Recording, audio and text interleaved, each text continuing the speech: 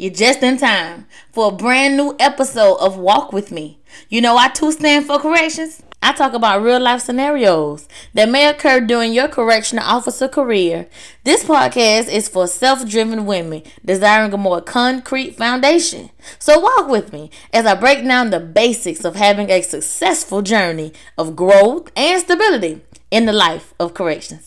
Hello guys, and welcome back. Thanks for joining me for a brand new episode.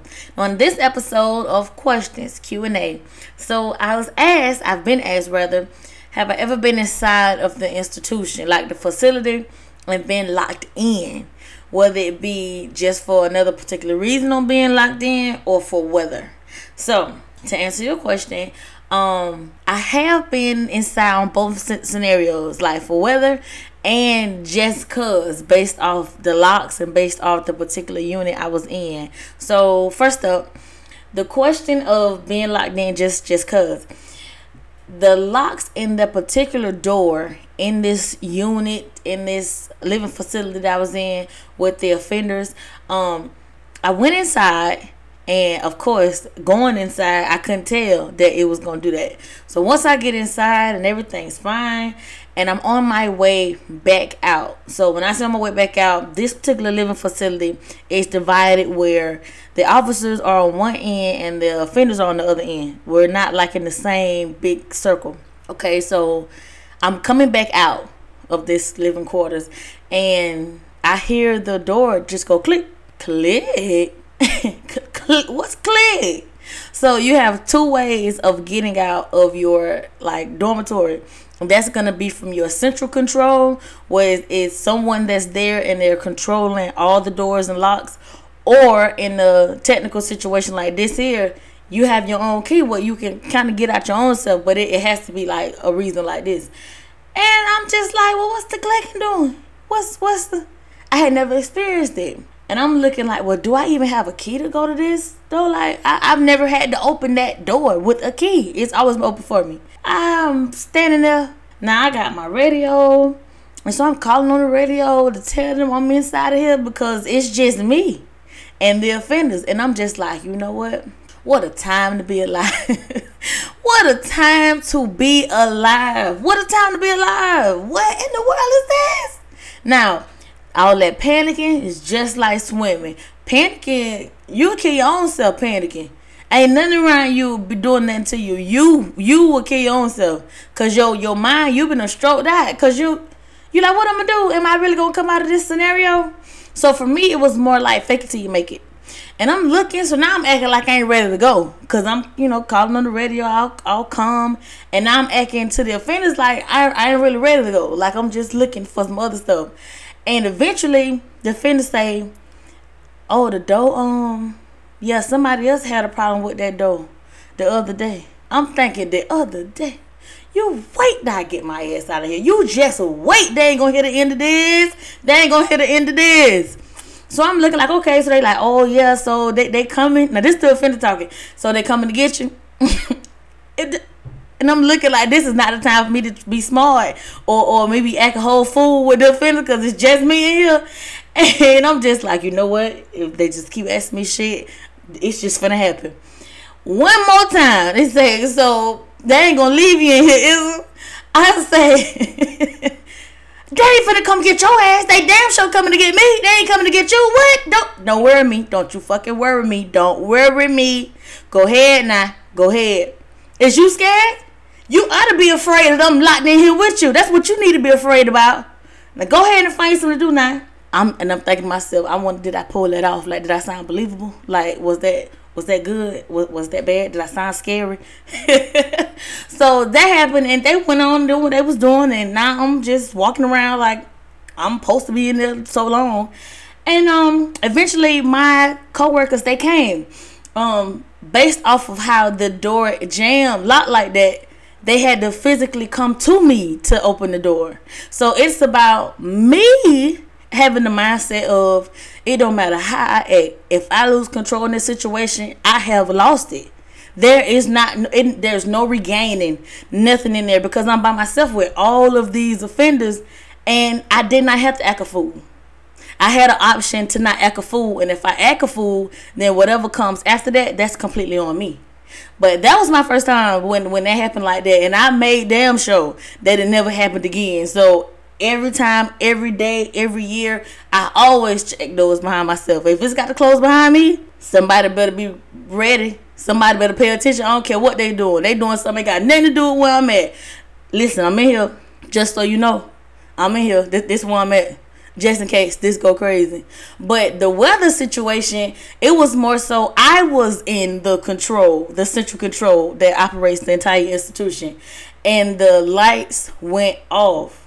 Now, you know, it's not like regular, like when you're in your home, like in your civilian life, and the power goes out. It's liable to stay out for days, hours and days, but not in the institution because there's so many generators, there's so many backup situations that it's not going to allow it because of where we are.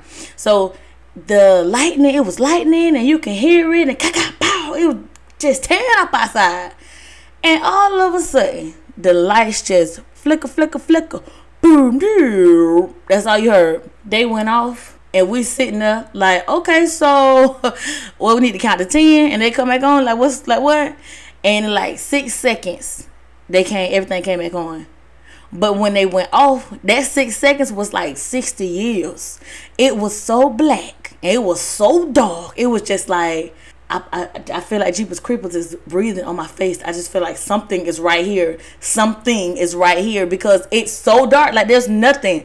Because you don't realize how well lit a facility actually is. You don't realize what type of light can actually go off when it's time for the weather. You don't give it no type of credit that there is some type of button, there's some type of bulb somewhere to be so lit. So if it goes off, everything, all the blinking lights, all the long lights, little light bulb, everything go off.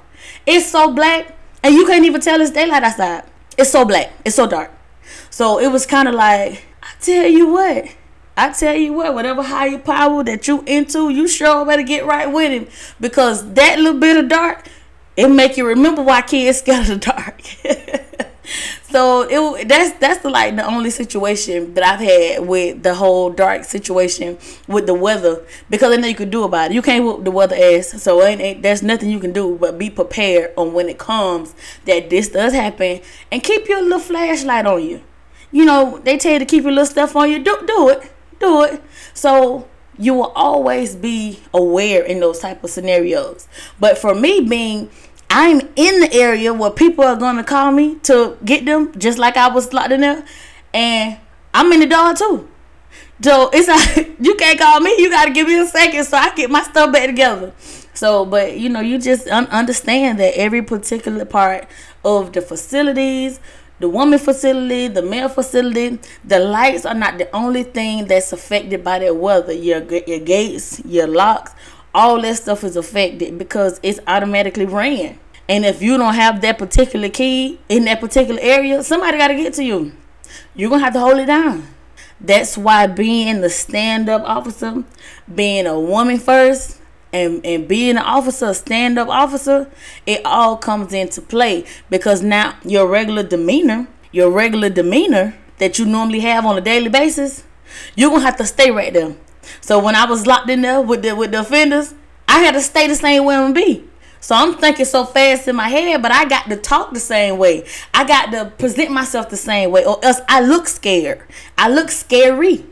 And I'm going over everything I'm saying while I'm trying to be so careful to make sure I say the same type of stuff and don't sound like a civilian at this point. You better get back. You don't want to sound like that because it's like, oh, okay. Because after that moment passes, you ain't going to think about it no more. The next day or the weekend, you ain't going to think about it no more. They ain't forgot it. And they'll rub it in your face every single time. They ain't going to let you forget it neither. So you're not going to be able to be tough 1 minute or have your shit down pat 1 minute, and then the moment something comes up that you knew could come up, you just never experienced it. So you're gonna have to get out of them same situations too, because what if it's not you per se, but it's your coworker?